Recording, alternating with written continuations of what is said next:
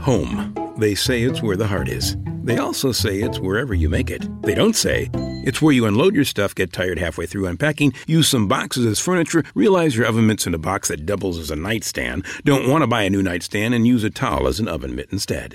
But no matter where you call home, Geico makes it easy to bundle and save on renters and car insurance. Easier than grabbing a piping hot pan with a towel that's a bit too thin and trying to quickly get it to the counter. Ooh, hot, hot, hot, hot, hot. To show you how easy it is to file a claim with Geico, we hired a scary movie victim. Oh no, a tree fell on my car, and there's only one thing to do. Trip over my own feet and pull myself across the lawn while yelling help at a barely audible volume. Sorry to interrupt, but you filed a claim with Geico, so you've got a designated claims team to help you. This Geico sounds suspiciously reassuring. Are you sure I don't end up getting surprised with an unexpected twist? Just that your Geico team will always be there to keep you updated. No! What is it? Oh, nothing. I just didn't see that coming. Geico. Great service without all the drama.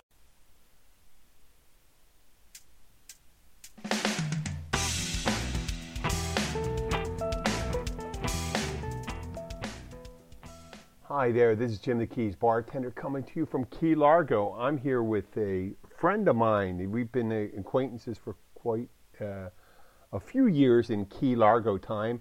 Kanaho Alana. Say hi, Kanaho. Hey, how's it going? Great, great. I want to thank you for being on the show. Kanaho, I'll give a little background here, how we met. Our daughters are friends. My daughter, my stepdaughter, I came into her lives when she was a couple years old, and Kanaho's, both her children were going to a Montessori school on Transylvania Avenue, and I think your wife was also a teacher there at when a couple of years ago, right? Mm-hmm. Okay. And we've met, and over the years we've known each other. We've had some dealings. We actually a small story. You had have an entrepreneurial spirit, and we're going to talk about that, and it's really important down here in the Keys. You painted the van I had when I had that delivery for the Keys. It was a beautiful blue. You were doing that business for a little while. Tiffany blue. Yeah. Tiffany blue. Yes. Yes. That was a beautiful van. I mean, it wasn't a beautiful van, but it became a beautiful van as you painted. People used to point out the color. I wanted it to pop. And it's funny right now with the things that are going on. Actually, I probably would have done pretty good if I held on to it for a couple more years, because I was doing general delivery, and right now everything is delivery. But enough about me. We're going to talk about you, Kanaho. Right. So you are. How long have you've been in the Keys since 2003, and you come from? I come from Maui, Hawaii. Okay, and you're that's where I was born. Mm-hmm. And you're part native islander, Hawaiian. What's the correct way to call it? Hawaiian, right? Hawaiian, yeah. Hawaiian heritage, Hawaiian blood. I'm actually 37.5%, which is it's quite high in 2020 because of the dilution of the bloodline. Mm-hmm. That I would be alive in this day and age and have that amount of Hawaiian in me. Every year they have to reduce the amount of Hawaiian you have to get Hawaiian homeland. So there's free land in Hawaii for Hawaiians, education, all kinds of stuff like that. And they have to constantly lower that level of blood to keep giving back to the Hawaiians, because there's not much that have a lot of blood in it. You know what I mean? Yeah. Oh, there's some really, it's an interesting historical story, and maybe depending on what perspective you take it from, but I imagine I would take it from the perspective of the native Hawaiians, how Hawaii became a state in the Union. It was a forcible annexation of it. I'm a history buff myself, but that was probably the beginning of America's going outside the contiguous borders of Manifest Destiny. If anybody understands Manifest Destiny, that was this the idea that America had this predestined idea that it was supposed to expand throughout the whole continent, and then there was, Hawaii was extraterritorial one, and that was in the 1800s, right? And they held off. They held out pretty. I mean, they did a pretty good job of staying independent as long as they did, considering the resources the U.S. Brought to bear in Hawaii. But that's for another show sometime. But you guys were able to preserve it. You ever seen the movie The Descendants? You ever seen the movie? A long time ago. Okay, yeah. And it was funny because that was really, they had just small, minute, it seemed just like looking at the people that had a very tiny bit of Hawaiian heritage in it. So you grew up in the islands. Let's hear it. Well, I was born in Maui, 1981, and I grew up in Maui, on Maui in a town called Pukalani, which is about as country as you can get. As you would drive through, the fields would be with pineapples and cows, sugarcane fields, stuff like that. And we lived up in the mountains. And about 7 years old, a couple of days or so before my 7th birthday, we moved to Guam, where my dad started the first ever tire store in the island of Guam. Now, the island of Guam is 30 miles long, 5 miles wide, and it has over 100,000 cars on it and no tire store, no tire center. Everybody got their tires from a gas station.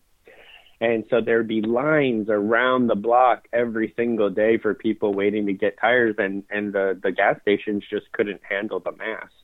And so my dad went over there, bought an old plumbing warehouse, and did everything from changing tires to safety inspections to alignments, brake jobs, all that stuff that they never had on that island. Wow. And very successful. It's still there today, actually. So I grew up there, another island, really. So the island life didn't much change for me. And then in 1996, my dad got really homesick, and we moved back to Hawaii, to the island of Oahu, where we lived with my grandmother and my auntie. And we lived there for a year, where my dad started another business through Hunter Engineering, which is, if you've ever gotten on alignment or got your tires rotated, that machine is well known. It's called Hunter. He was the regional salesman for that area, all of Hawaii. And so I went to school, I was 10th grade in Oahu. So I left the beginning of my freshman year. 10th grade, I went to Oahu, and we spent a year there. And then we went to the Big Island, to Hilo, after for my junior and senior year. And that's where I graduated from high school. Yeah.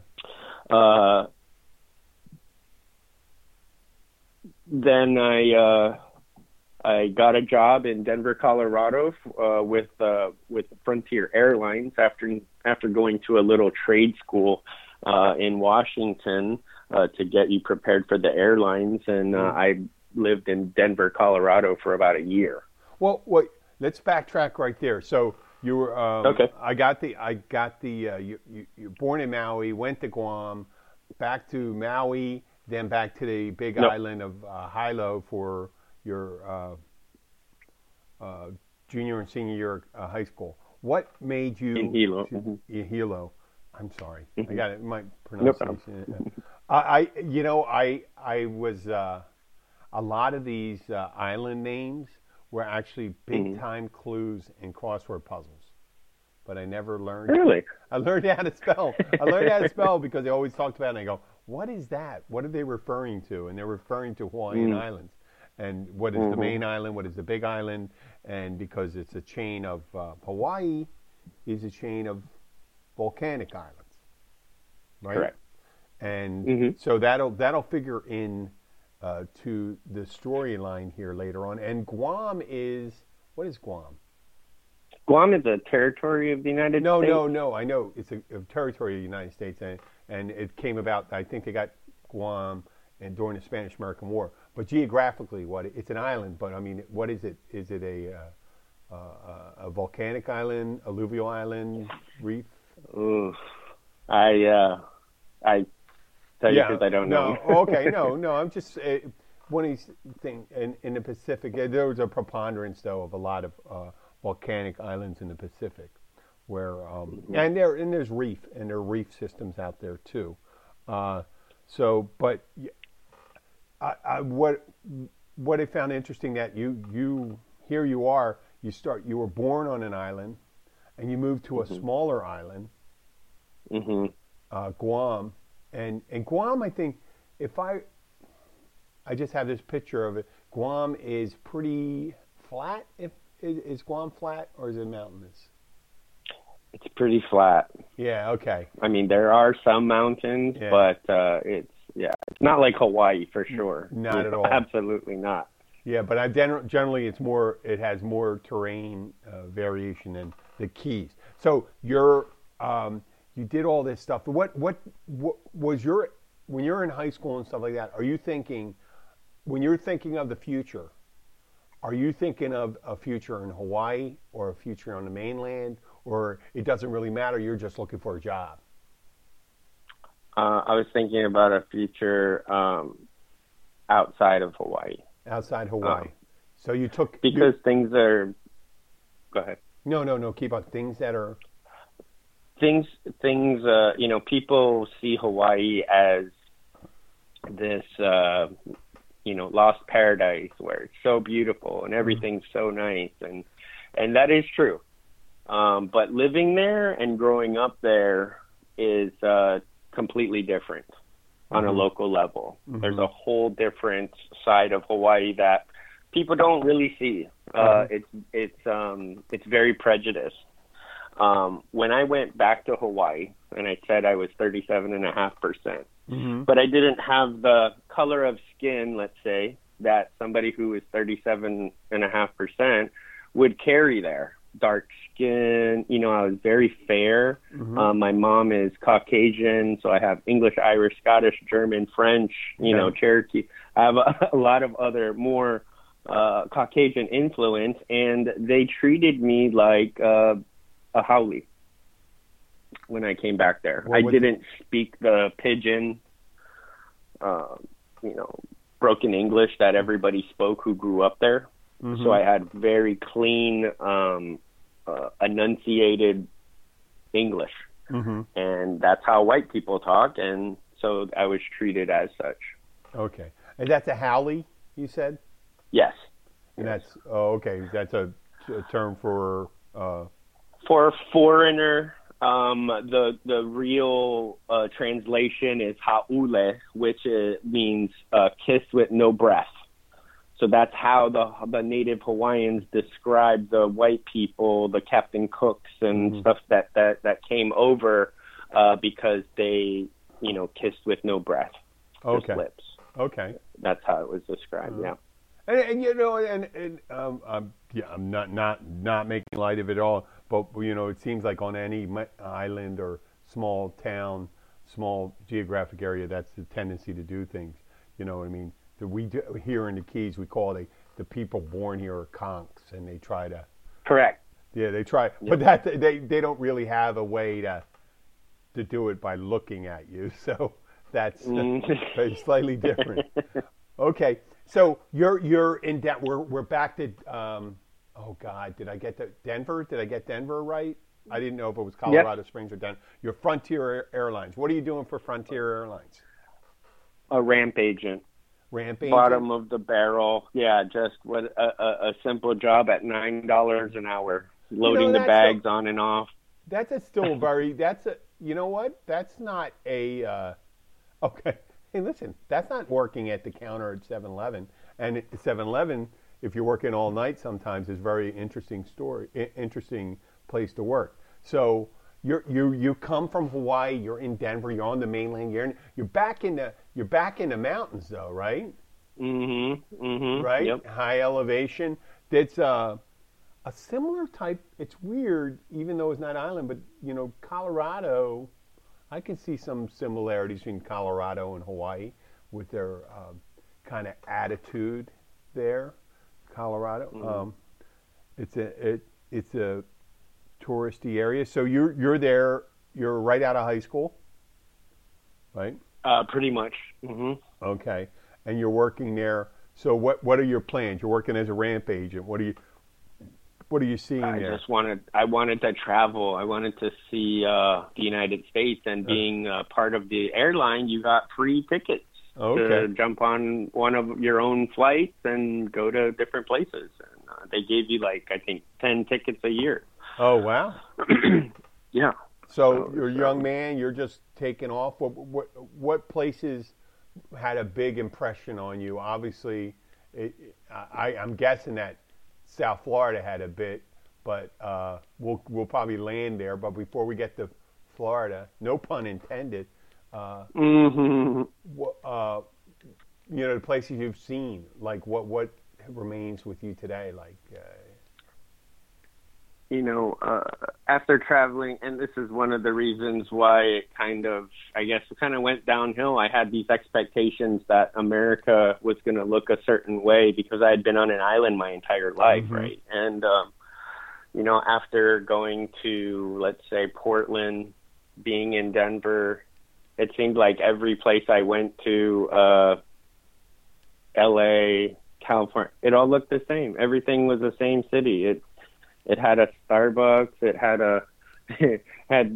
McDonald's, and there were malls, and they were the same things. And it was kind of like everywhere I went, I just kind of saw the same thing. So I'm doing the math here. This is the early 2000s. It's 2000. Were you in the airline industry during 9/11? No. I actually left right before there. Yeah. Okay. So you went 9/11. I was back home. You were 1998, 1999, something like that? It was actually so I graduated high school in 1999, went to the school for about 3 months, then went to Denver, and then by the time it was about, I don't know, I want to say May or June of 2001, I came back home. Okay, back home to the Big Island where my parents where I graduated from. Hilo. Mm-hmm. Aha! I remember. I want to say I had the same problem with Spanish because I say "si" and "si." So okay, so now we're getting close. So you spent a couple years there. You're doing something. What are you doing back in home? So I come back home because I can't stand the cold. When I first arrived in Denver, I loved it. I was like, wow, this is winter. This is great. And then toward the end of winter, it was like I didn't have a car, and there wasn't, it's hard to get around and do things, and I had to rely on a lot of people, and I just wasn't making enough to be able to pay my rent, pay car insurance, pay for a car, and I was fed up, and I was like, I'm going home. I'm done with this, and I had been and traveled a bunch of places, so I came home, and so we're back in Hilo, and what are you doing with yourself there? So let's move it along. You're back there. You're doing. Are you working in family business? You're working with your dad? No. I came back, and I didn't have a very good welcoming back, to tell you the truth. My parents were kind of like, "What are you doing here?" You know what I mean? I thought you were done, and we didn't expect you to come back. And they're like, "Well, you're getting a job, and you got to do, if you're going to live here and stuff like that." So I went and started working at a grocery store called Sack and Save, actually. And I started pushing carts and, bagging groceries for, I think it was like $5.25 an hour or something like that over there. It wasn't much money. Oh, wow. Worked up to being in the deli I got a promotion to $8.34 an hour. But in Hawaii, another struggle with Hawaii is that it's very, very difficult to find a full-time job that pays benefits. Mm-hmm. So what they like to do is they like to keep you at about 30 hours a week. Or 31, just right on the bare minimum, so they don't have to actually pay you. Okay. Because it costs a lot of money for healthcare and stuff, right? So I was struggling, and things were getting more and more tense at home. My father is an alcoholic, and we butt heads a lot because I never really had a father who showed me any kind of ways to be a man, I guess. And he constantly chose the bottle over his family. So what are you doing? What socially? What's your social life? What is your life like? You talk about work. Oh, are you socially? falling into that? I mean, yeah. I mean, when I left, because there was so much control in the house before I left, before 18. And I was so I guess isolated from all that. I never did anything. Smoked my first cigarette when I was almost 21 years old. And, but I was into heavily drinking and all kinds of drugs, when I was in Denver. They're readily available. And I had that life. So one of the things was, well, maybe if I go home, that's not there. Well, another little secret, but Hawaii is a huge spot for meth. They call it ice or clear in Hilo, and it's a big hot spot. A lot of people doing it, and so I'm, drinking, I'm smoking, I'm doing things while I'm going to work, spending my money on, not making the best choices.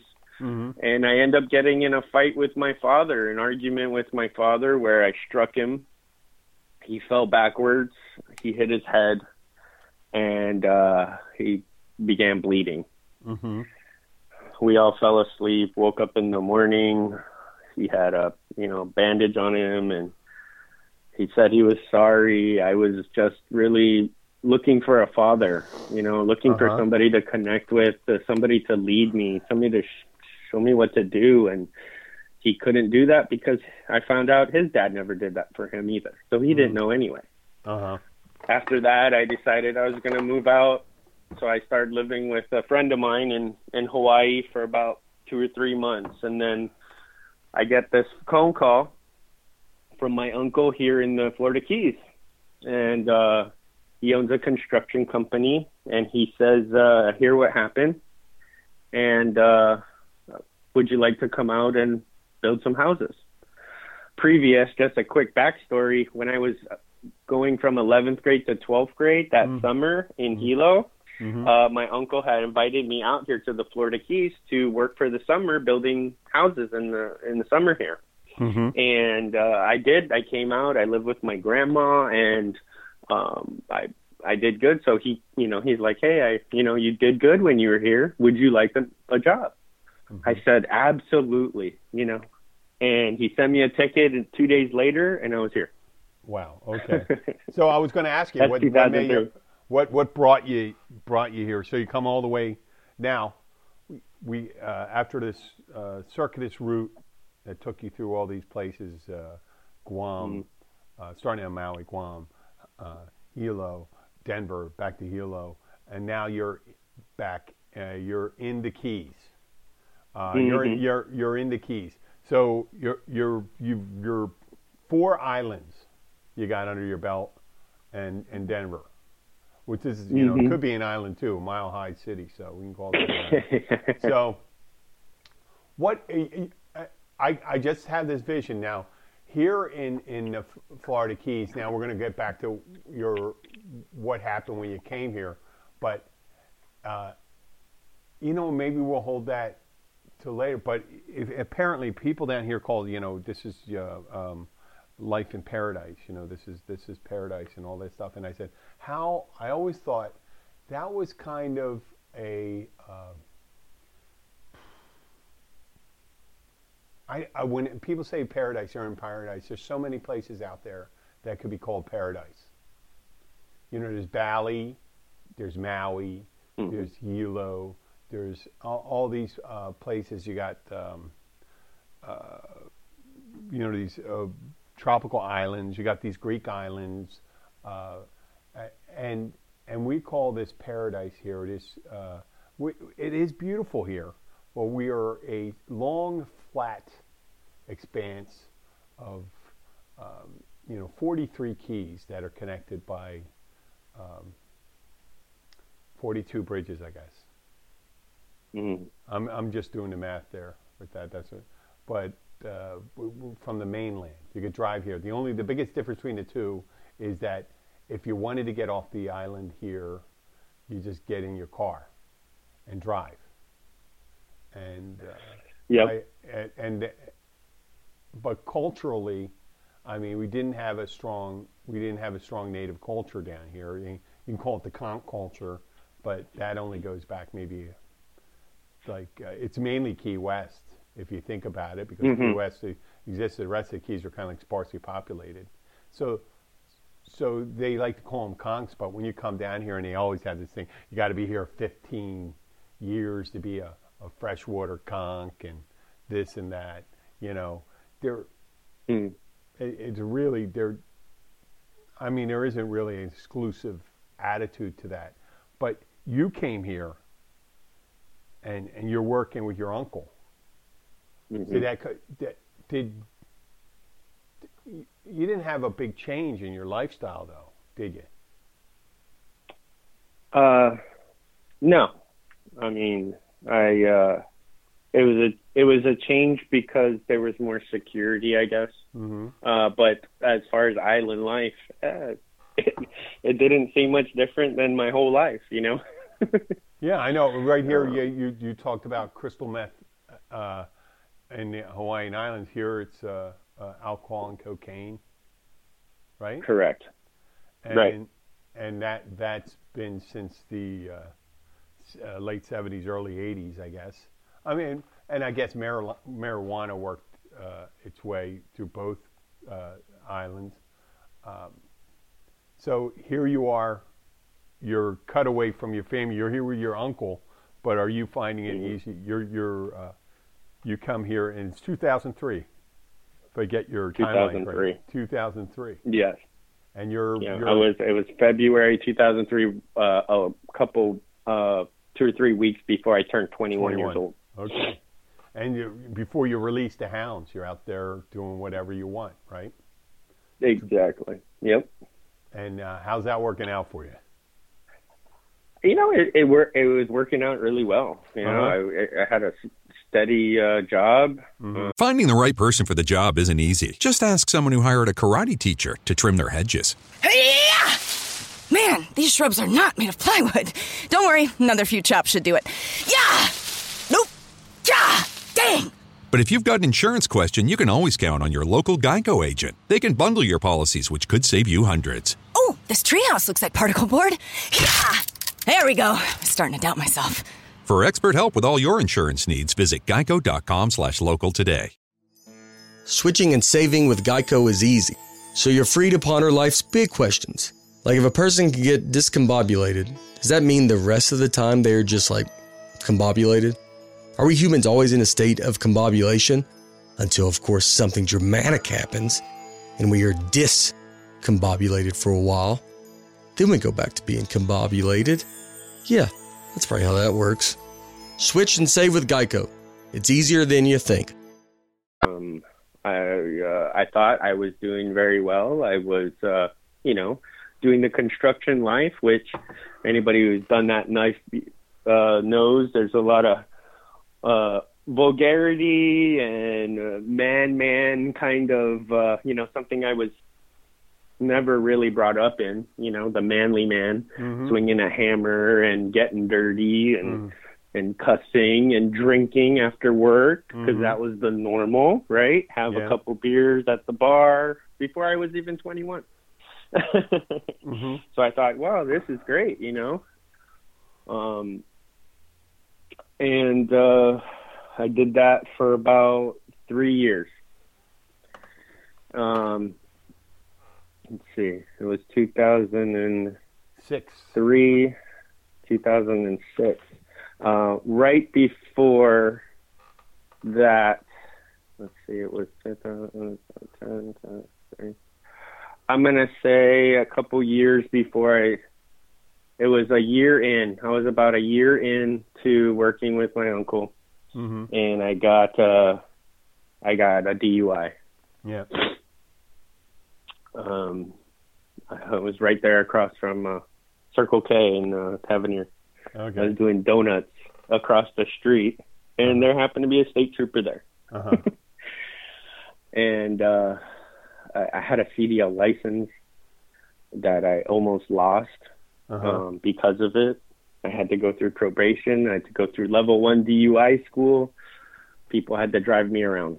And it was, and I thought, oh my gosh. And so the first thing I did was I sought out Alcoholics Anonymous. The funny thing is I had been going to Al-Anon because my father was an alcoholic. So I was very familiar with that group, but never that other group. And so I did 90-90. That's what my uncle recommended. He goes, if you could do 90 meetings in 90 days, and he said, if you can stay sober for a year and not running back to it at the end of the year, you probably don't have a problem. That's what he told me. And I did. 90 meetings, 90 days, didn't drink, kept going back to work. I didn't have a problem. Wow. So I thought,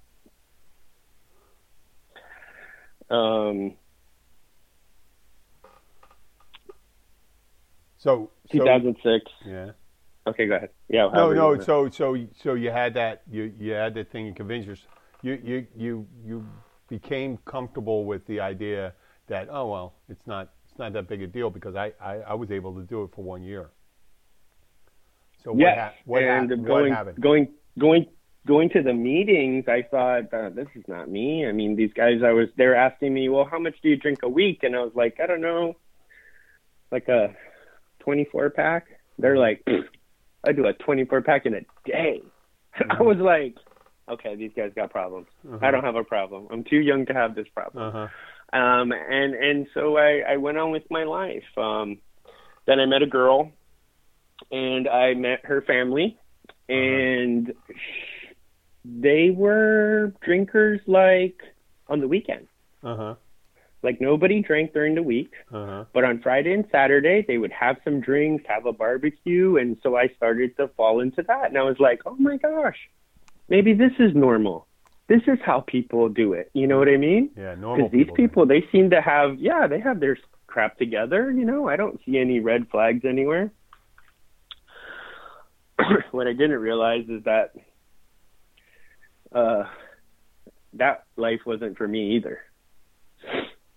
And it just drug out my heritage of my father being an alcoholic, his father being an alcoholic, my grandmother on my dad's side, and then my grandfather and, different family members on each side. And when I started to trace it back after, I was sober for a year and started to do some tracing, I realized there was a lot of alcoholism in my family.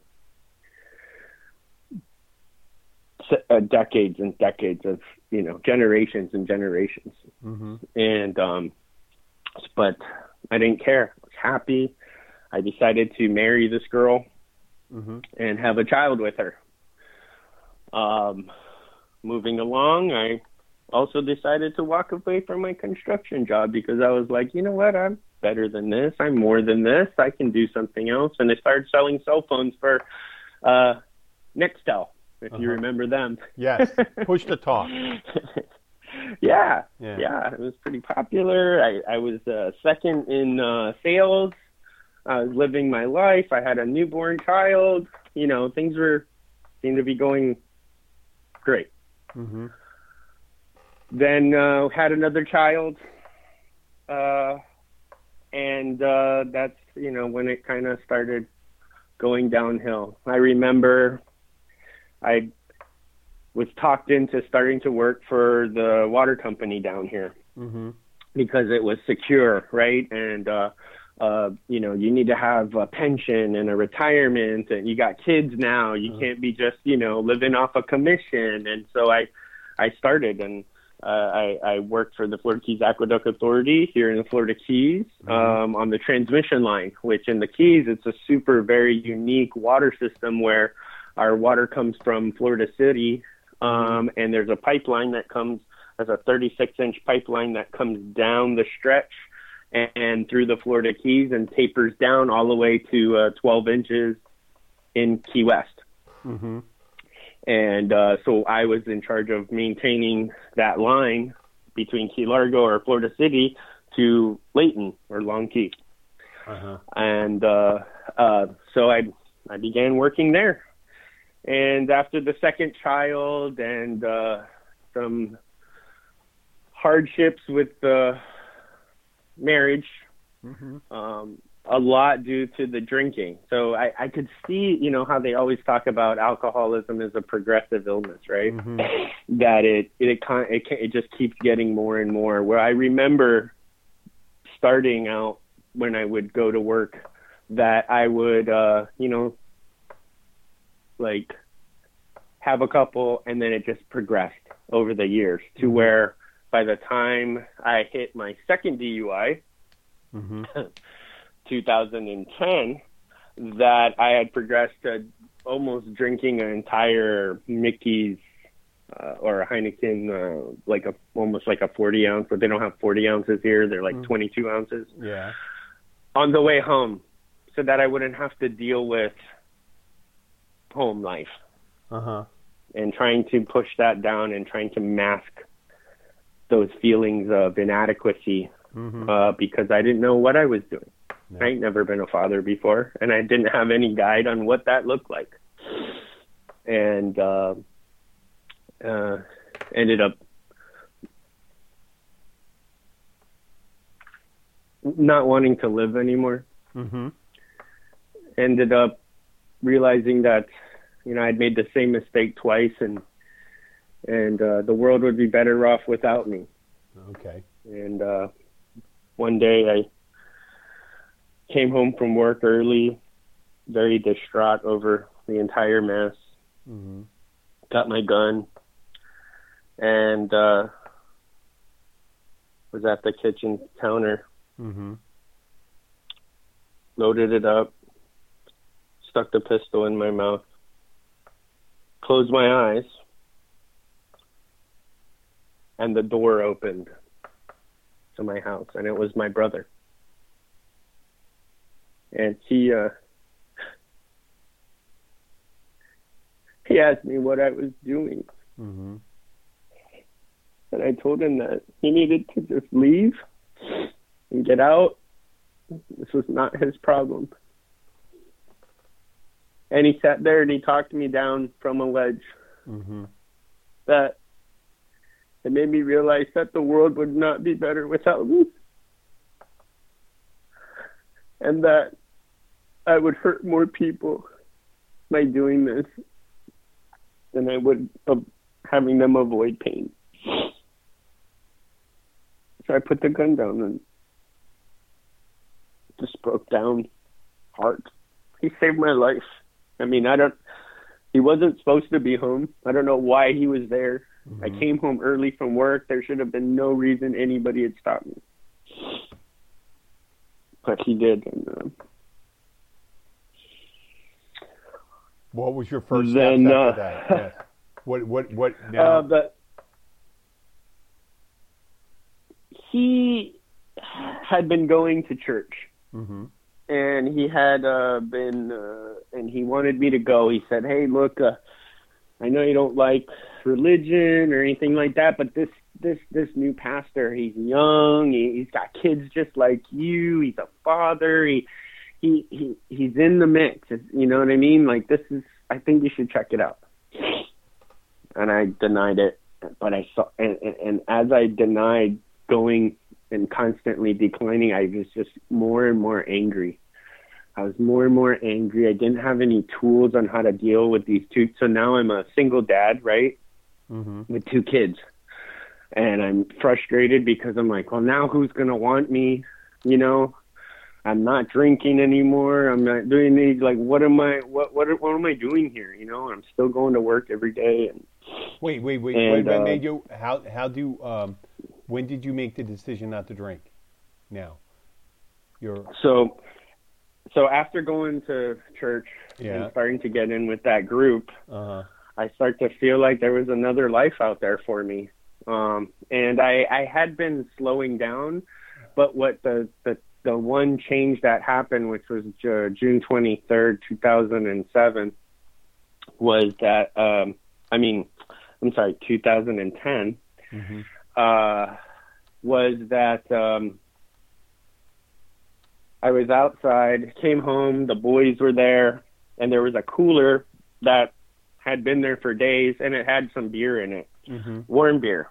I came home, opened up a Corona, went to go take a sip, and my daughter Malia came running out, and she was, 3 years old. And she said, "Daddy, can you help me learn about time?" And I was like, I looked at the bottle, I looked at her, and I was like, what am I doing?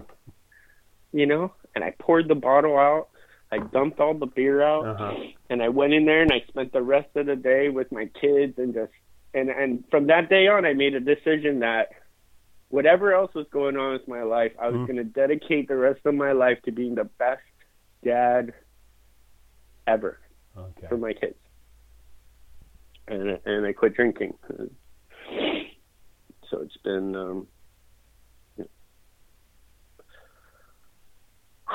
that was a lot. That brought up a lot of memories there. 10 almost 10 years. 10 years. 10 years and 2 months. So you're working and listen, that was fortunate for you. You had your brother. And whenever we come across a story like that, we do suggest that if you ever, if any of the listeners ever feel like that, try to make your first instinct calling the hotline, and seeking out a friend, someone to be supportive. But okay, so and not to gloss over it at all. You're working for the water company. You're still working for the water company? Yeah, I'm still working for the water company, and there happened to be a couple months kind of before that, right after the whole kind of we're breaking up kind of deal. What happened was I came home and, my own bedroom door was locked, and I got super mad because we were disconnected. I grabbed a pillow and I grabbed my blanket and I got in the truck. And at the time, I had just started a new position at the aqueduct as a wastewater operator, a trainee in Layton, and that's where I would drive to work. And so I jumped in the truck, and I had already been drinking, and I got a DUI, another one, on my way down there, and went to jail. Wasn't able to show up for my job, and everything that comes with it. I did get a lawyer this time. They knocked it down to a reckless driving, but I actually still had to go to level 1 DUI school all over again.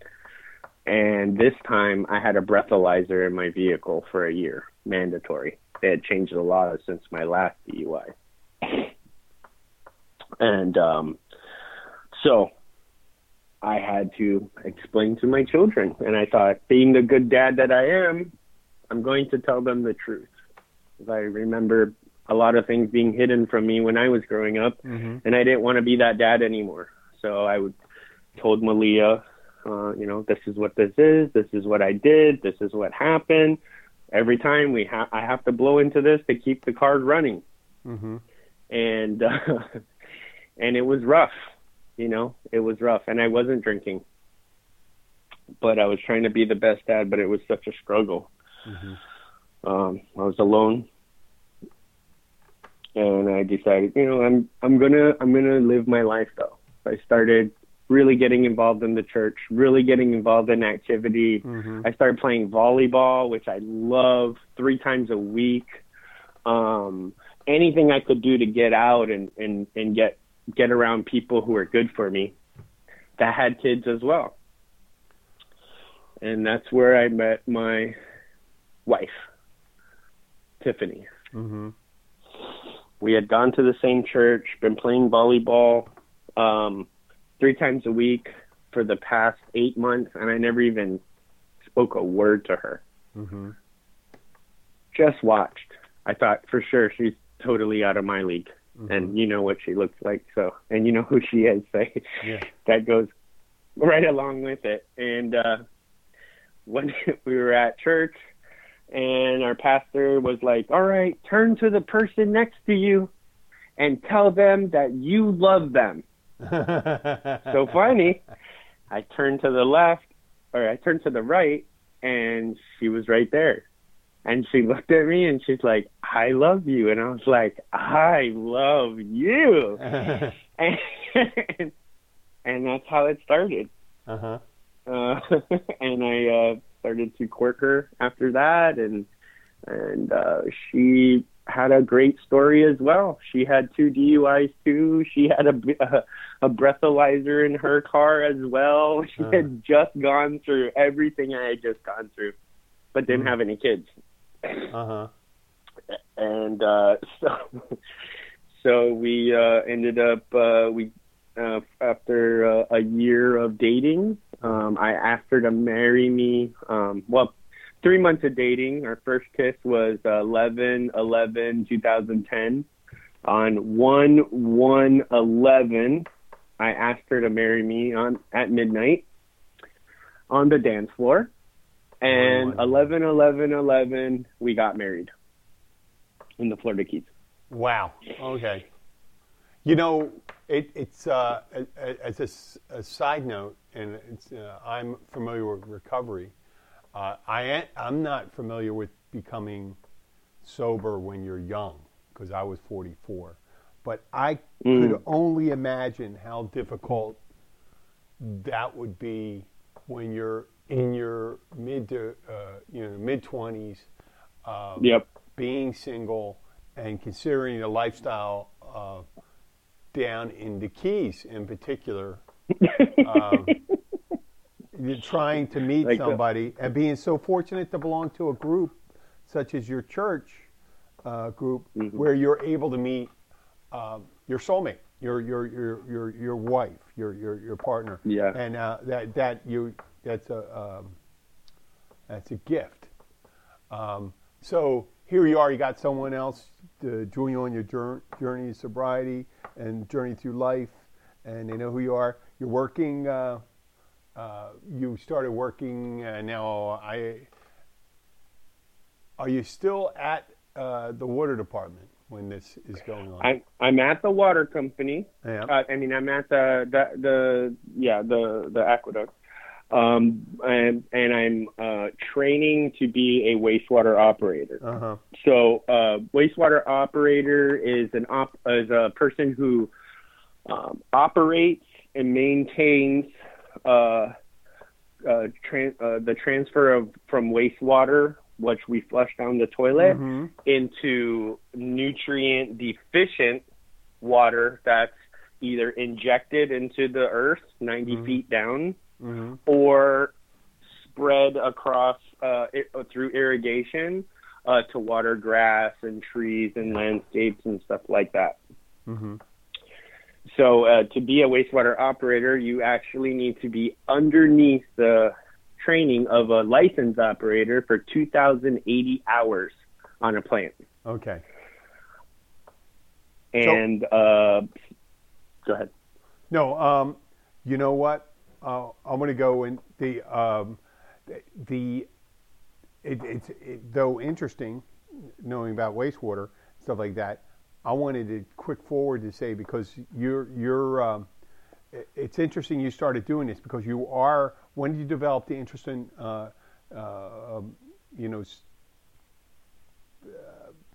your wastewater story, your passion for life, and all that stuff about environmental, leading a environmentally conscious way of life, clean energy, wastewater, and things like that. Did you fall into it reverse, like you're studying to be a wastewater treatment? And there's shows out there that are probably better suited for describing the process of doing it, of treating wastewater, but the idea of becoming conscious of the kind of lifestyle that you want to be able to leave, I guess, a reverse footprint where you're taking things, the bad stuff away, helping the world. Yeah, exactly.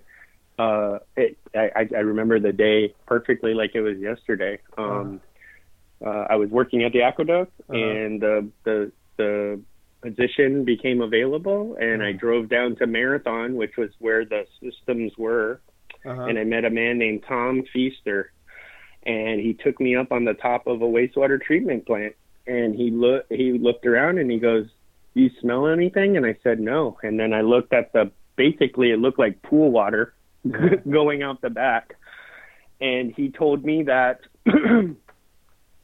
this is a natural process, and all you really had to do was add air to wastewater, and it would create these bugs that would eat our waste. Well, if that isn't a brilliant design from our creator, which I'm on that path right now, it blew my mind, and I was like, "Oh my gosh!" So let me hear this correct. You injecting air, or did you say oxygen? Was it air? Air into wastewater creates the organisms that eat the waste that humans produce. Yep. Okay. I just want to get that correct. You're right. It is, and what better way can you use instead of using harmful chemicals and things like that? So continue. Correct.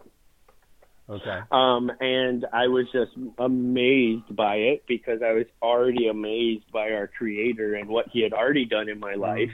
And I thought, you know what, this is something that I can, like, this can be who I am. Like, I can contribute to the world. I'm saving the world. It's the dirtiest job on the planet, yet it's the greenest job on the planet. Replenishing our water supply, by not wasting what we already have. And in the Florida Keys, because we are on a reef, the highest level of processing of the water is required in the state of Florida. Like, Florida has no reciprocity with any other state. You have to come here, you have to take the test here, you can't come from somewhere else. You know what I mean? It's high standards. And I thought, man, I could be really good at this. And I took off. Oh, okay. So wait, Florida's the benchmark for water treatment. Waste treatment. Florida and California have the strictest nutrient removal standards in all of the world, because here in Florida we live on a reef, right? So when we inject that water right into the ground, it has to be nutrient deficient so that it doesn't create algae blooms, remove the dissolved oxygen, so the fish, you know what I mean, they'll die. Okay. If we keep putting nutrients in the water. Okay. Well, and just to inform the listeners, until when I came down here in 2007, the transition was starting. Almost all the Keys was a septic tank. Back in prior, the early 2000s, was if you moved down here, you had a septic tank, and the problem with a septic tank, you eventually would leach those nutrients, and the rock is porous, and it's not going to stay there. It's not going to be sequestered forever, and so what they decided to do is saying they're going to have to treat these things and not try to hide it, think they're hiding it below. So So here you are. You got this newfound, well, not maybe a growth in the understanding of what you're meant to do. So you become trained as a wastewater treatment person. What makes you transition right now to think that, you know what, I'd like to? Am I skipping too fast forward ahead? A little bit. Let's go fill in the spots then before that. Okay, so I start, I'm working at the aqueduct. I'm treating these, I'm being a wastewater operator, and through time I win multiple awards through the Florida Department of Environmental Protection, who's our authority in the Florida Keys. They put me on the cover of TPO magazine, which is Treatment Plant Operator magazine. It's a global magazine because of the work that I've done by reducing the amount of nutrients that goes out into the waters. And Layton was a big hot spot, and now it's not. And but they had sent me to other plants. Hey, fix this plant. Hey, can you, do this? And I got to the point where coming in every day, I just didn't really have a challenge for myself anymore, and I'm a very self-motivated person. I like being challenged. So I decided to look at a map, and I found out that in the Florida Keys, how unique it is, there's only a couple systems that exist that treat wastewater. But there is about 5 different smaller plants, meaning under 100,000 gallons, that are outside of the service area that have to have their own wastewater treatment plant, and those would be staying forever. As long as there's people here, that wastewater plant has to be there. They can't take it down. They can't transfer it, nothing. So I decided to seek out those plants. And long story short, I got into one plant and did it the same time I was doing the aqueduct. And then in 2016, I acquired a wastewater treatment plant at Chica Lodge, which was my dream plant. When you say acquired it, you mean you became? I got a contract to operate it. Okay. And it was your dream job? Or your dream? It was my, dream job, because they have, Chica Lodge is, if you've never been, it's one of the most beautiful places on the planet.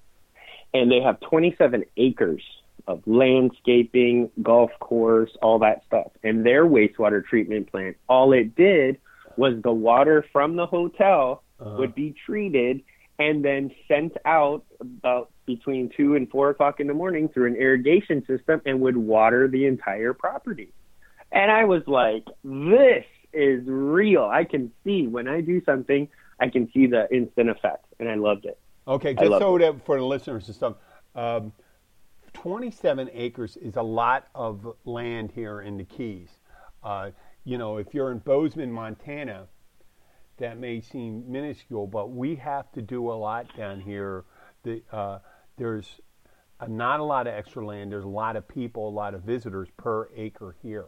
So being able to do that, take that wastewater and distribute it across 27 acres in a high usage intensive environment such as the Keys is really pretty big deal. Okay, let's go back. I mean, because I understand what you're saying because of, the 27 acres in the Keys, but the listeners may not understand that. Absolutely. And water, down here, it's about, after 50,000 gallons a month, you're paying about $11.73 per 1,000 gallons. So that costs a lot to water the grass. And what is my biggest pet peeve is watering grass with potable water, meaning drinkable water. Yes. That is like the top of my tippy top nerve. You know what I mean? Like, people could be drinking this. People don't have water in the world. Yeah. We're watering our grass. Yeah. Pet peeve. We use our AC water. We reclaim that, and we try to save all our rainwater. Though there was a movement there was a movement about that. Some places about not saving the water. I don't know if that was in the Keys, but in other municipalities across the United States, that's a big deal. If you do recover all your water, because the water is a rainwater, if you recover too much of it, you're not replenishing the water table. I guess that's what it is. But I mean, I'm getting a little ahead of myself. So here's a big pet peeve. People using, and you see it. I mean, you see it down here when you see people with the lawns that have the natural, the grass. What do you call it, natural grass? Because it's not really natural, is it? Yeah. Right. No. Grass is not so natural. broad in here, right? No, we live on a reef. yeah. It's not. It's for, a lot of chemicals and things like that go into producing a lawn. I mean, probably the kindest thing to do is either the rock or, to be able to maintain a lawn here, you'd have to put a lot of chemicals down. And then, like you said, using fresh water or drinking water or potable water. The terminology for that potable water being able to drink it.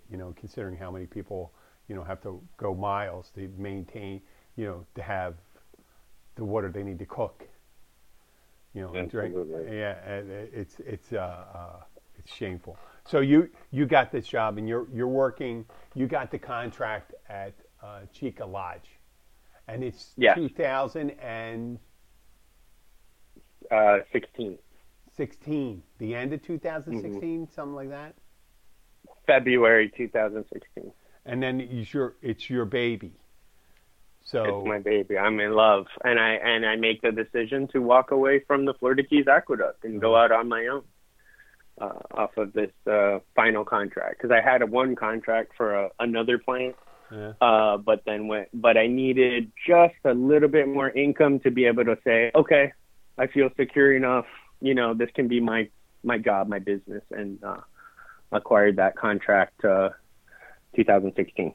Okay, and which is February, which is approximately 7 months, give or take a couple weeks, from a seminal event here in the Keys and South Florida, Hurricane Irma. Correct. Hurricane Irma, yeah. That, really, it crushed my hopes, but then it actually created dreams I didn't even know I really wanted. So Hurricane Irma was not very kind to Chica Lodge. Hurricane Irma, it really destroyed a lot of vegetation, but it also destroyed the wastewater treatment plant. The insurance company called it as a total loss, and they gave them the right to go ahead and rebuild another one.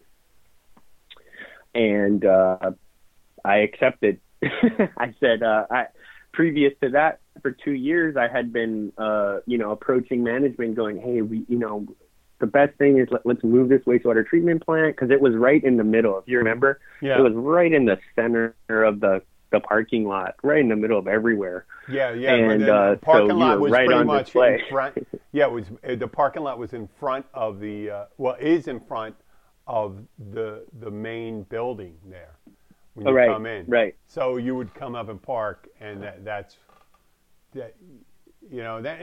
was not an unusual thing in the Keys to see that. I mean, there's restaurants you come in and stuff like that, and that's the first thing you would acquaint yourself with is that smell, and people became used to it. Right.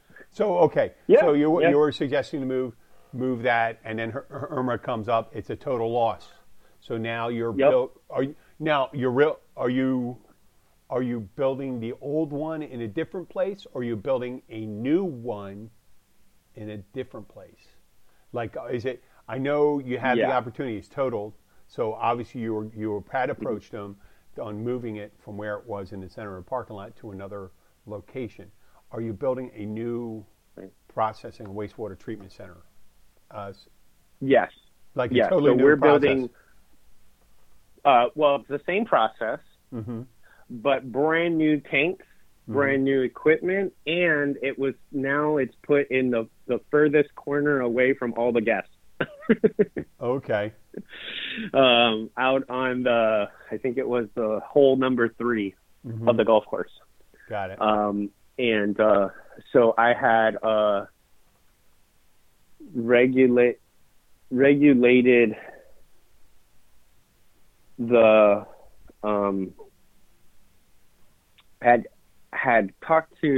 had done a lot of research and a bunch of different what's it called, companies, and found the best place to build this thing was in Texas. So I found a company out in Texas where they would build it for me, high grade steel plant, and then drive it to the Florida Keys, and then I would install it. Jim, I'm sorry. My partner's calling. I have to pick this up. Can we pause real quick? I'm sorry. Yes. Okay, hold on one second. Okay, we're back. You had a call to take, and you know what? That's the nice thing about doing a recording. You were telling us about getting the tanks from Texas to transport them here, and you had to do the installation at Chica Lodge for the new wastewater treatment plant. Okay.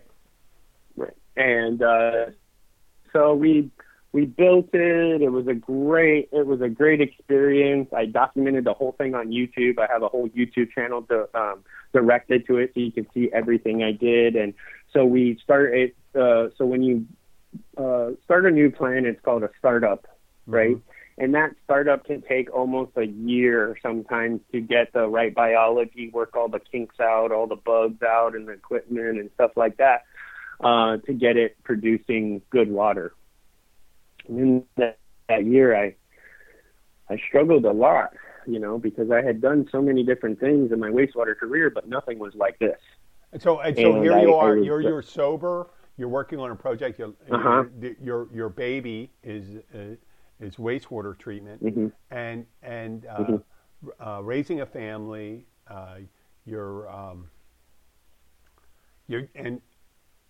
And it's just, I guess, part of sobriety is being able to deal with those things without having the former crutch we used to have. The crutch, the alcohol crutch, and drugs. The empty spaces we used to fill with alcohol or whatever drugs, So here you are. You're going home every day, and you got this. You're working on this project, so I'm going to take it from there. There, go. And there's just these things that I wasn't privy to before, like anxiety and stress. And I was working sometimes 16 hours a day out there, you know what I mean, worried about it. So then in turn, that would come home to me not being the best dad and the best husband and stuff like that. So I thought, I don't need something to change my state, but I need something to kind of help me through this time. And I started researching CBD. Okay. I started at a small business here in the Florida Keys called Weird Trees down in Isla Mirada. And the girl there, Jana, she was super knowledgeable about it, and she sold CBD in the store. And we talked to her, me and my wife, for about an hour because we were super concerned because we were like, okay, we're both sober. We do not want to take any drugs. And she's like, it's not a drug. It's natural. It just gives you a relaxed feeling. It lowers anxiety. It lowers inflammation. And she's going on. And I'm like, and me and, my wife were just like, I don't know. But we decided to, give it a shot. So we ended up buying one of her pre-roll joints that was pure CBD that didn't have any THC in it or less than 0.3 according to the law, which is technically hemp. We smoked it. My mind hadn't changed at all, but my body was completely relaxed. My heart had slowed down. Breathing was calmer. And I was like, wow, there's something to this. So over the next year of, doing this, learning how this plant works, I started using CBD on a regular, and I really loved it because it really kept my mind straight, but it allowed my nerves to calm down. Mm-hmm. And that's exactly what I needed. Several years ago, right, that same time, right after Irma, I started hearing about the cannabinoid CBD, and I was pretty sure that there was no THC because it was not regulated by the state. You didn't have to get a license to medical license for it. And the medical license, I think that came about in 2 years and things like that. So people always they misconstrued when they see CBD. They see yes, CBD can be derived from. You can get it from hemp. You can actually get it from marijuana. They just remove that. Mm-hmm. And there's all different levels. And there's people that require some people require the THC for, let's say, if you're a chemo patient and things like that, which I understand. Medicine is medicine, and just because it's natural, you shouldn't poop.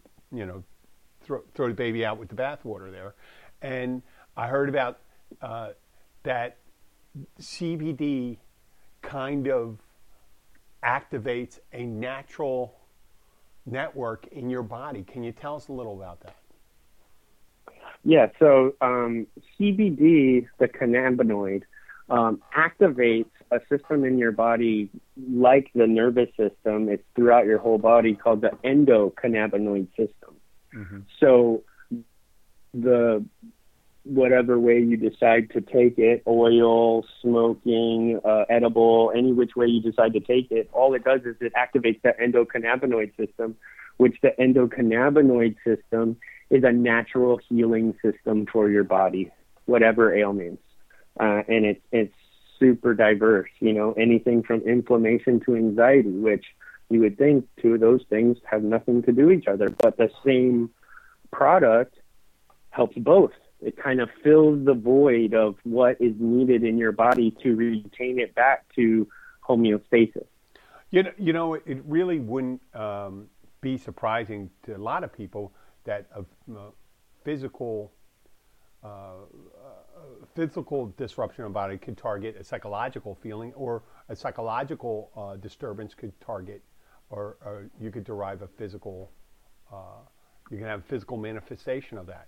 So, but absolutely. Yeah, and it's because it's all tied together. And we're not talking shaman medicine here, because that's the way medicine works. You have antibiotics that target bacteria and things like that. And then we're currently dealing with people right now targeting treatment for COVID-19. But there was a solution when we we're at, the beginnings of people deciding, or exactly what extent the CBD works and how it works. And I want to tell the listeners, yesterday, Conaho and Tiffany came by and they dropped off samples. And last night, I used some of the edibles. I rubbed some of that ointment on Abby's shoulder, because she's having issues with her shoulder, and I took oil before I went to bed. Now, since I became sober, I'm going to tell you, I'm just going to talk about real briefly what I experienced, and then we can continue. Cool. I have had, before I became sober again, I had issues with anxiety. I have a problem sleeping. I had a hard time letting go of thoughts that weren't helpful. Meaning that for me, anxiety was like a replay of an idea that would make me feel uncomfortable. And that's anxiety pretty much for me. It's just that just replaying, not letting go, trying not to focus on it. And while you're trying not to focus, you're focusing on it. And so I had those issues and stuff. Now I don't seem to have that, but I still have an active mind. And also I was experiencing some discomfort in my mouth because I have like one side of my teeth. Every so often, it seems like my teeth are crowded, and I have some dental pain. Not dental pain as in a rotting tooth or things like that, just an overcrowding of teeth, and it caused some discomfort. And that went away almost immediately. And there was a level of calmness that occurred. Though I imagine that if I was even more disquieted, that really would have helped. But I wasn't. I wasn't clouded, and it didn't really change my mental demeanor, other than my well-being. And this morning I did it. This morning, about a half hour before, and when Kanaho and I were setting up to do this interview, the phone call dropped, I think, 3 times. And normally, in that case, I would get frustrated. Now, I don't get frustrated. Once again, I'm going to give the caveat that I don't get as frustrated as I did when I was drinking. But now there was just this level of, well, I've done this. This is show 267. How could I be nervous? I'm recording right now. And we had to stop, and I'm totally comfortable. I'm not all worked up about, hey, this is an hour and 14 minutes. But you know, Kanaho, I can record up to 3 hours and produce a show that's 3 hours long. Should I produce a show that's 3 hours long? That's something we can leave later. But there's 267 episodes. I'm not going to get worked up about it, and I don't. So I have to say, I have to give it 2 thumbs up. I'm totally relaxed. I'm drinking halfway through a 20-ounce cup of coffee. I'm not getting the jitteries from it. Being sober, I cannot. Listen, I loved marijuana. I absolutely love marijuana. I wasn't an avid user of it. I don't know why I wasn't, but I can't really use it because I'm an alcoholic.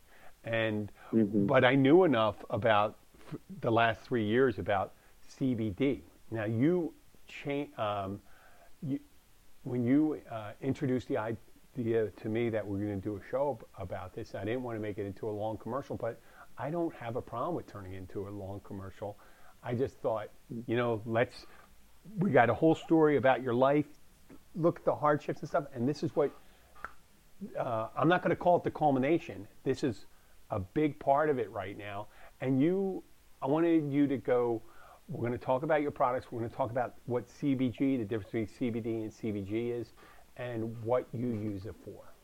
But I just told you right now, I think I gave you a true assessment of what I feel like.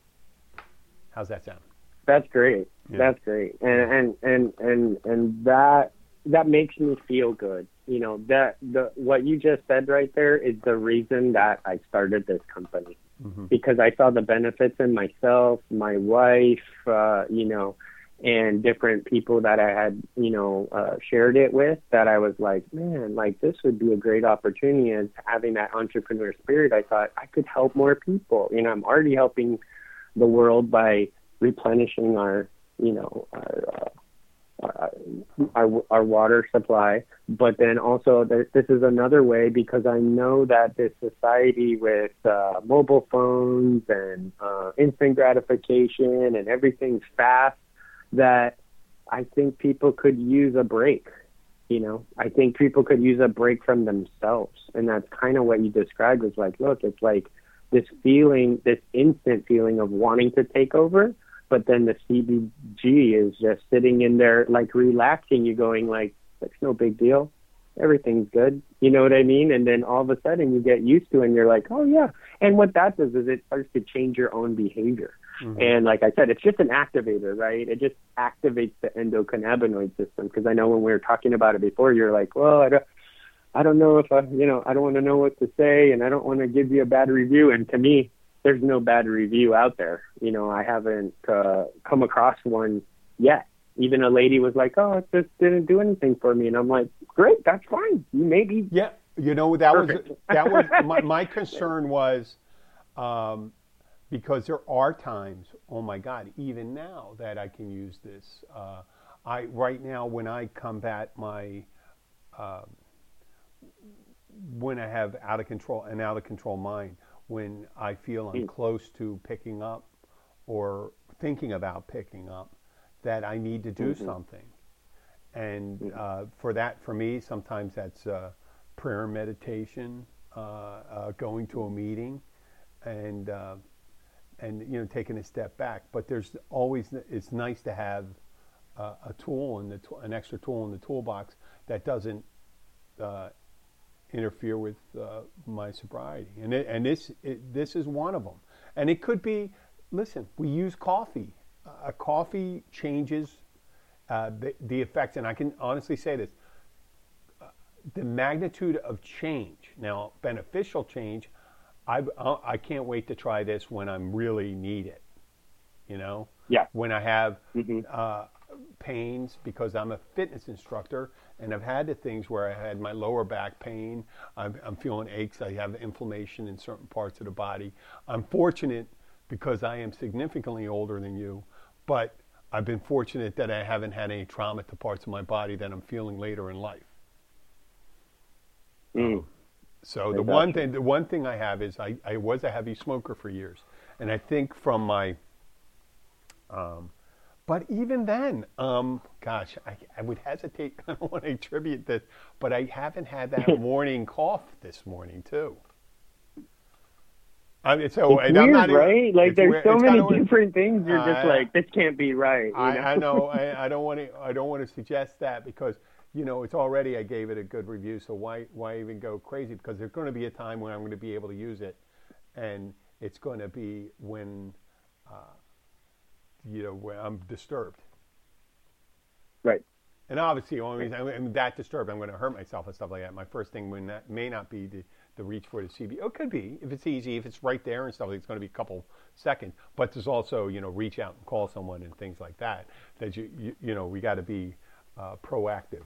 But I think it's a wonderful thing. I mean, if anytime, and you seem to be someone always searches for a natural solution. Yeah. So I mean, you do it. You do walk the walk.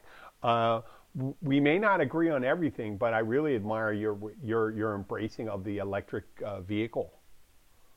But I mean, I'm going to transition that to this CBD thing. This is all about sustainability, and I think if you get back to just thinking about how you get your product, what you do. Let's say, okay, so the line of your products. We're going to let's do the introduction to the company. What's it called?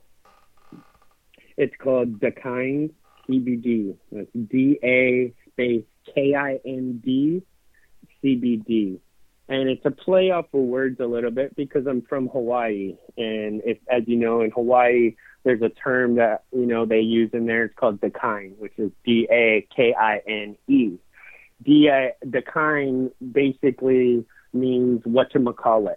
If you don't know a name for something or you're trying to describe something, you say, oh, grab me Dakind. And at the same time, you're pointing at something and the other person relates and is like, oh, that's what he meant. So it can be anything, right? Yeah. So, of course, that was already taken. But I thought, you know what, being that whatchamacallit was already taken? No, Dakind was already taken. Oh, was? Oh, I didn't know. I thought. Yeah, because it's a huge surf brand. Okay. Yeah, and clothing line and apparel. Been around for a long time. So I thought, well, the American or the mainland, kind of name for it, I could just put a D instead of an E, and it would still sound the same. And found it. It was available. Dakind CBD. Okay. And I bought the website. I don't think, I wouldn't know the difference. I assumed it was Hawaiian, so that's nice that you admit it. And, I'm a big believer in simple messaging. and it does have a feeling. The words itself, it does have does hint at well-being. You know. Yeah. So. Yeah, it's a double play on words. It's just like the kind, like I'm talking about that, but kind is in there as well. So kind to your body. And, you know? and it's very simple. You source it out. You're sourcing your product from?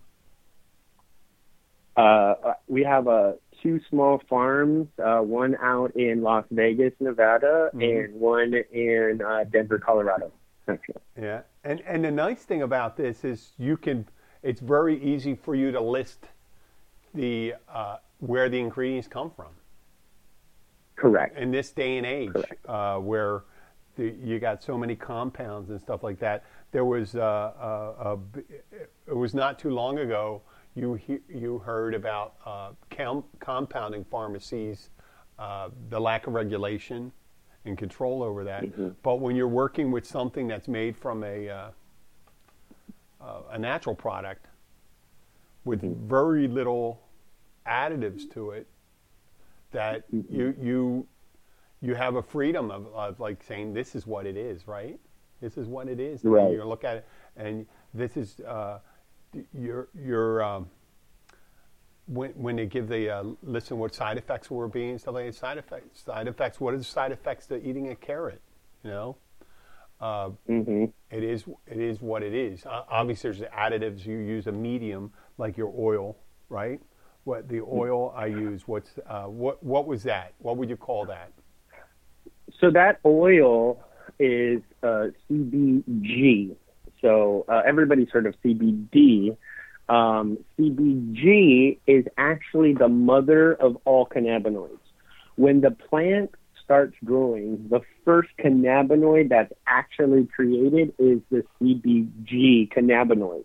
And that cannabinoid is the mother of all the other cannabinoids. So where CBD comes from, CBDN, CBD, and regular CBDA, also Delta 9 THC, where it comes from, it all stems from the CBG cannabinoids. And the company that we decided to partner with in this actually uses, because CBG, okay, so a full-grown plant, right, would only actually have 1% of CBG in it, because obviously it has mothered all the other cannabinoids in the plant, so it doesn't have much left, right? So in order to get CBG, you need massive amounts of biohemp, right? And then extract it through ethanol and isolate just the CBG. The company that we partner with, they have done that. A lot of expensive equipment, chromatography, a lot of different things to actually extract it. And that dose that you had, the entire bottle we sell is a 30 milliliter bottle with 2,500 milligrams per 30 milliliter bottle, which works out to about 84 milligrams of pure CBG, no THC whatsoever in it.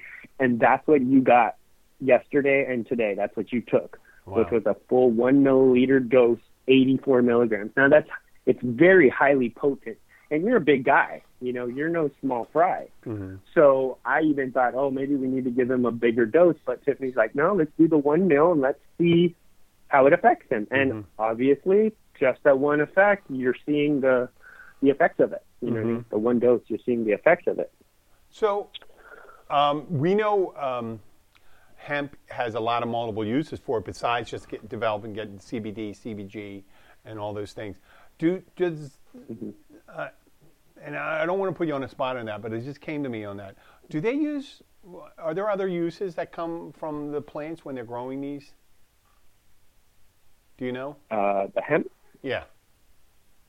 Yeah, I mean, hemp has been used in the United States of America for a long time. Oh, I know, rope and paper. I know, but are they doing it? You can make a compressed building material from it. I know that. But are they, or do you know if they're, because I know there's still some restrictions on it maybe.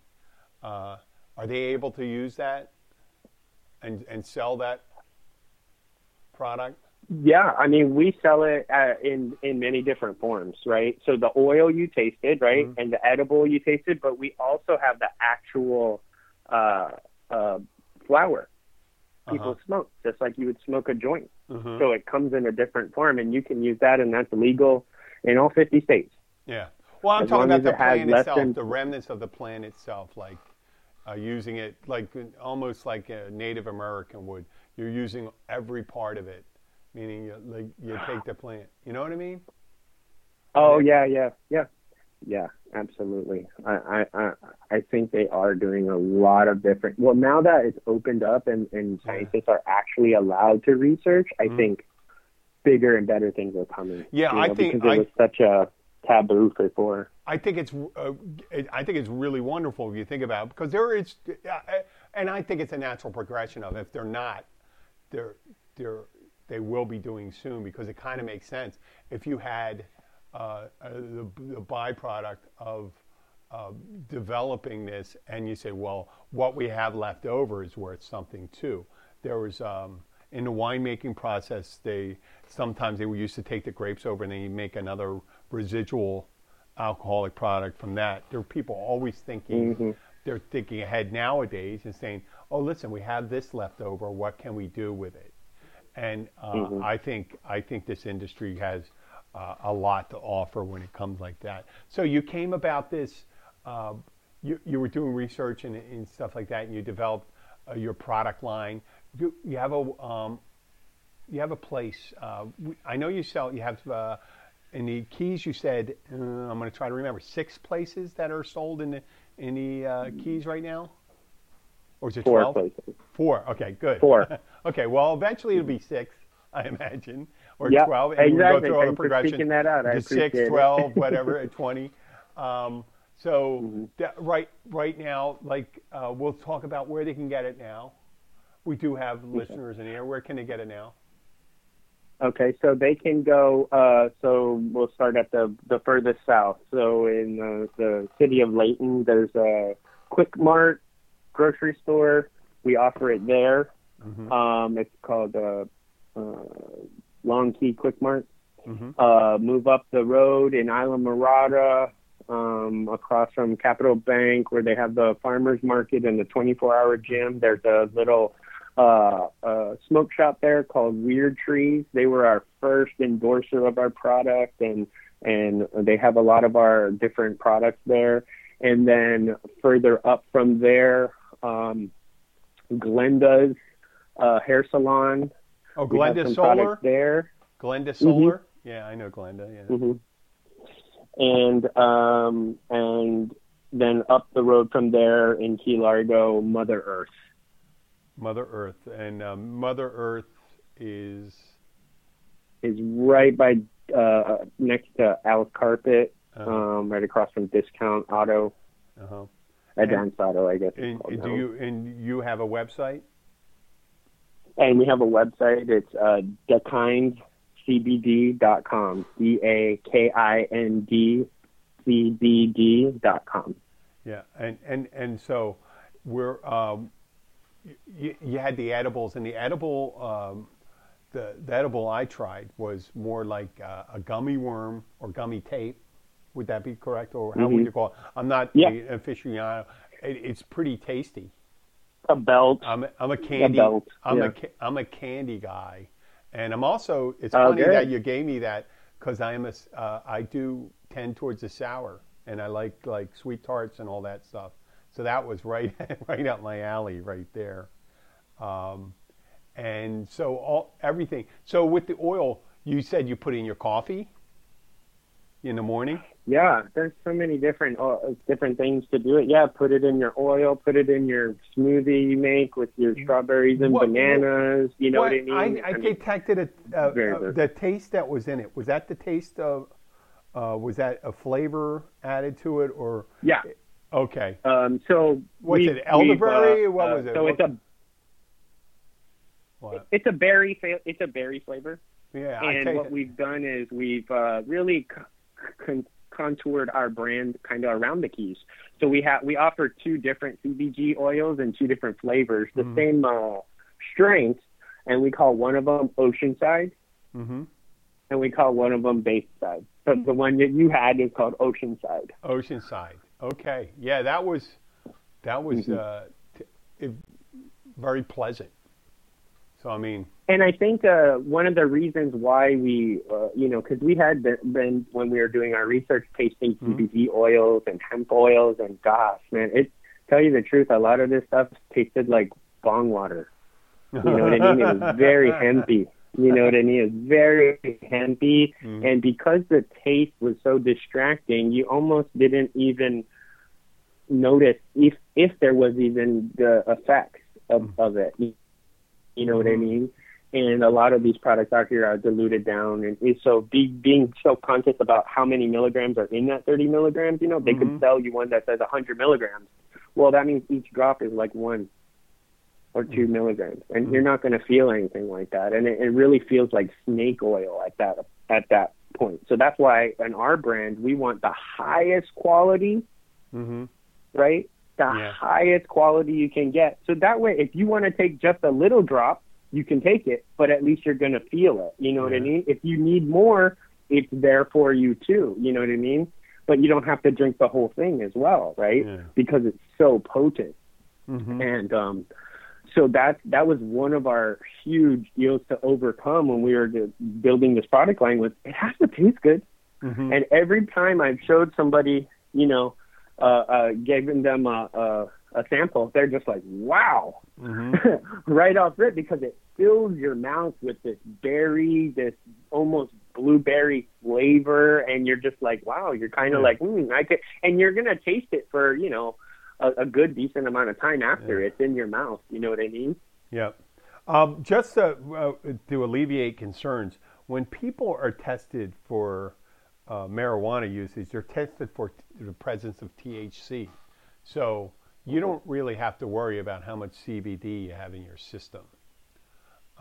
Correct. A lot of people aren't aware of that. So our oil is THC free. Okay, so there's not even the 0.3, which is the law. Okay, but some of our other products have some no more than 0.3 THC in them.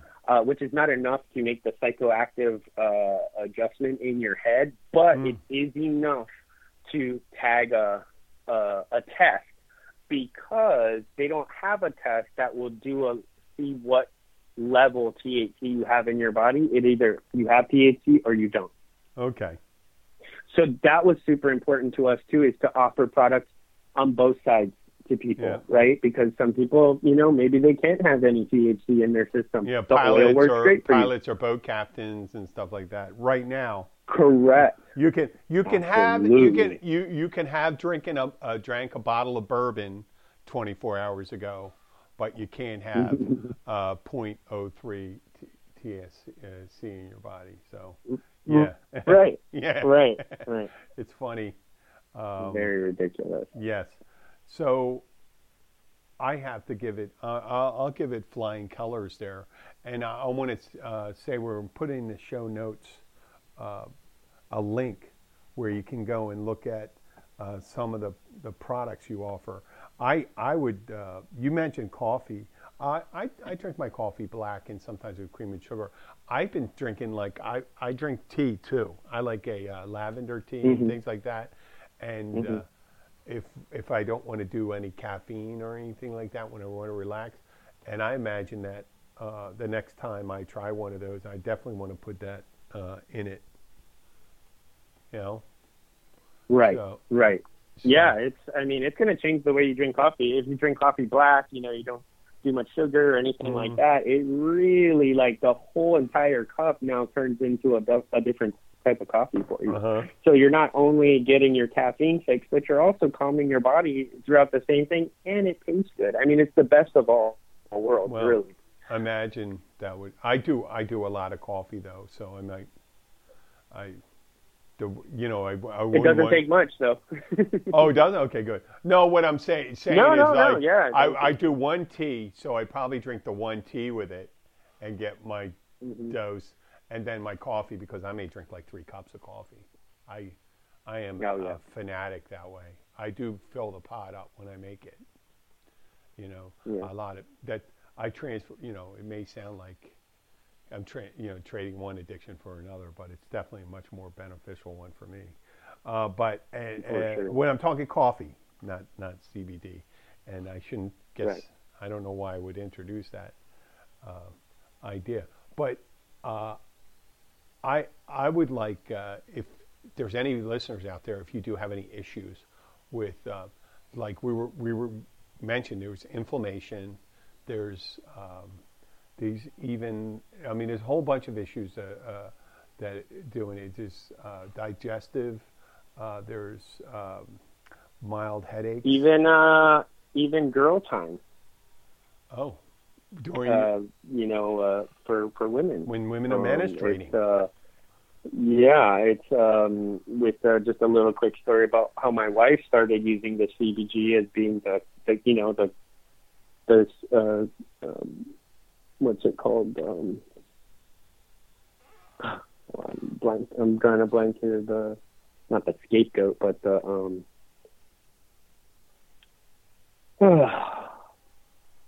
she tried it for our company and used it daily, and then came back with feedback. Oh, she was a test subject. And, she was your test subject. Test subject. There you go. Okay, yeah, I'm sorry. That's what I wanted to say. I'm sorry. It just. I'm that way. Listen. I haven't drank in a long time, and I'll be sitting there searching for a word. But yeah, the test subject. She was his test subject for the. Okay. Right. And so what she started doing is taking a half a ml, so half of the dose that you just got today. Yeah. Every morning, she would she wakes up, does her makeup, she takes a drop, and she didn't really notice a big change. Mm-hmm. But what she did notice was things started to disappear, right? Mm-hmm. So she said to me she didn't even know that she had anxiety until she actually started to take this. Mm-hmm. So her normal before would be, get up in the morning, getting ready to go to school, going to work, whatever, heart palpitations, palms are sweaty, mm-hmm. very nervousness, you know what I mean? Mm-hmm. And as she started taking it, she started realizing, oh, wow, these things aren't happening anymore. And, oh, wow, I'm feeling a lot more confident. I'm feeling a lot more assertive. And she started to express herself and come into who she really was. Mm-hmm. You know what I mean? Just by taking this simple, natural additive every day, just like people take vitamins, mm-hmm. but having a real effect on the mental stability of her. Yeah. Which was amazing. Anxiety, nervousness, social discomfort, all these things, just from experience. The nice thing about psychology is anybody can have an opinion about it, and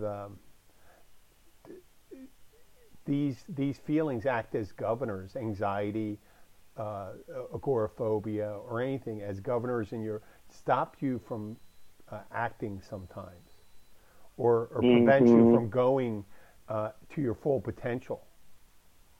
Yeah. So if you're fearful, right. You hit it on the head there, Jim. Yeah. So you're afraid to say something, you're afraid to do something, you're afraid to take the next step.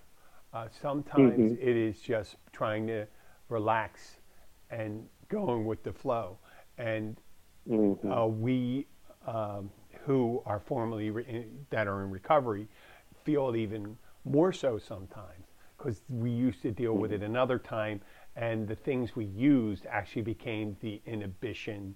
And when we started coming out of it again, when you're in the middle of your actively using, yes, you're feeling okay while you're using it and stuff like that. It's when you start coming down and off these things, right. and your withdrawal and your chemical cleansing in your body and stuff like that. When your alcohol is leaving your system, when the drugs are leaving your system, you do have that drop. Now, and you don't necessarily, when you're using things like CBD or anything, let's say exercising, when you increase serotonin in your body, when you're exercising, the withdrawal from that when you're done is not detrimental. It's not depressive. It's not like, there's not a shame in what your action, because using this product, or using exercise, or drinking coffee or tea, or anything that kind of, you're using something natural that doesn't really change your state of mind, other than your Correct. sense of well-being and your sense of relaxation, and being able to alleviate that governor, that restrictor plate that stops you from acting, stops you from going ahead and saying, you know what, I'm ready to attack the day. I'm ready to go out and do these things, and being What a nervous. great way to put it. Yeah, and that's well. I was a big procrastinator, and your mind is powerful. The mind is a powerful thing, and we've evolved. Some people say these tension, anxiety is not necessarily a bad thing sometimes, because it shows that you're uncomfortable about something. But when it's sustained and constant, it becomes, an inhibition to acting or moving on. Then we have to address it. But right, because the basis of all that, like the core root of any of that, comes down to the 4-letter word, right? Which is fear. Fear. Right? Fake emotions appearing real. You're creating these things in your head that don't actually exist. You're making them. You're manifesting them into existence. They don't really exist. I know, and there are things that I'm to point out too. I'm not disagreeing. I'm just saying there are real things you have to deal with. Absolutely. But you have to deal with them. You Right. have to deal with them, and not dealing with things is an act of defiance against self. Mm-hmm. Refusing to try to get better. So we should all try to endeavor to feel better, at least, and be able to have a better life. And I think this could really help a certain segment. A lot of people out there, as a matter of fact, because some people may stay away from it because it doesn't do the level that they think they need. Right. That was our former selves. Mm-hmm. You and I. I mean, I didn't drink. When someone offered me a drink, I would be like, no, but you can give me the bottle. Right. And that did not help. That made it worse. And then sometimes when we broach him with like another solution, people say, well, this is, your mind will tell you, well, this is just crazy. You're just, that won't work. Well, unless you tried it, you can't say that. You can't say that. I mean, you can think it. And we also recommend. What? We recommend for our clients and stuff is to take it on a constant basis, as almost like a lubricant for your endocannabinoid system to keep it activated. That's why she took it every day. And activating it every day and keeping it activated, you start seeing benefit 10, 15, 20 days down the line to 30 days where you're like, oh my gosh, this is my new normal. I'm not freaking out. You know what I mean? This is my new normal. My palms aren't sweaty. I love it. And then, like you just said, it in turn gives you more opportunity to live a better life. And it's basically, it's a better way to feel better. Yep. So it is. Well, listen, I think we learned a lot today, and I want to thank you for that. And I want to also tell the listeners we're going to put a link in the show notes, and we'll see about having a longer term by putting in our sponsors' notes here. And I think we're probably going to be doing that. We'll work that out. But once again, that website, Kanaho? It's Dakind, CBD, DAKIND, CBD.com. And we're going to post that in the show notes, like I said. And right now we have a a 420 special. And we'll put that in. We'll put the discount code in there, and we offer 20% off and free shipping. And we also in the Florida Keys locally, we'll come and drop it by your house. Contact free. Put it outside your door. You order it online. We'll run it right up to you anywhere within about 30 miles or so. And if you want us to go to Marathon or whatever, we just ask that you spend at least $100. Wow. And we'll go ahead and run it down to, Well, that's customer service for you. Yep. They thank you. Thank you very much for coming on there, telling your story. And thank you so much for having me. And you know what? Maybe we could do this on a regular basis. Okay. So I would love to. Yep. Okay. It's been really a pleasure talking to you, Jim. Really a pleasure. Thank you so much. Thank you, Kanho, and thank you for the samples. And I'm sure I'll be trying that in the future. Okay. Absolutely. All right. Talk to you later. I'm going to start playing the music now. Okay. Well, actually, I'm going to say goodbye. I'd like to thank you all for listening. I know it's been an especially long show, but I think you got a lot of good information from it. Come back and listen to us next time. Goodbye.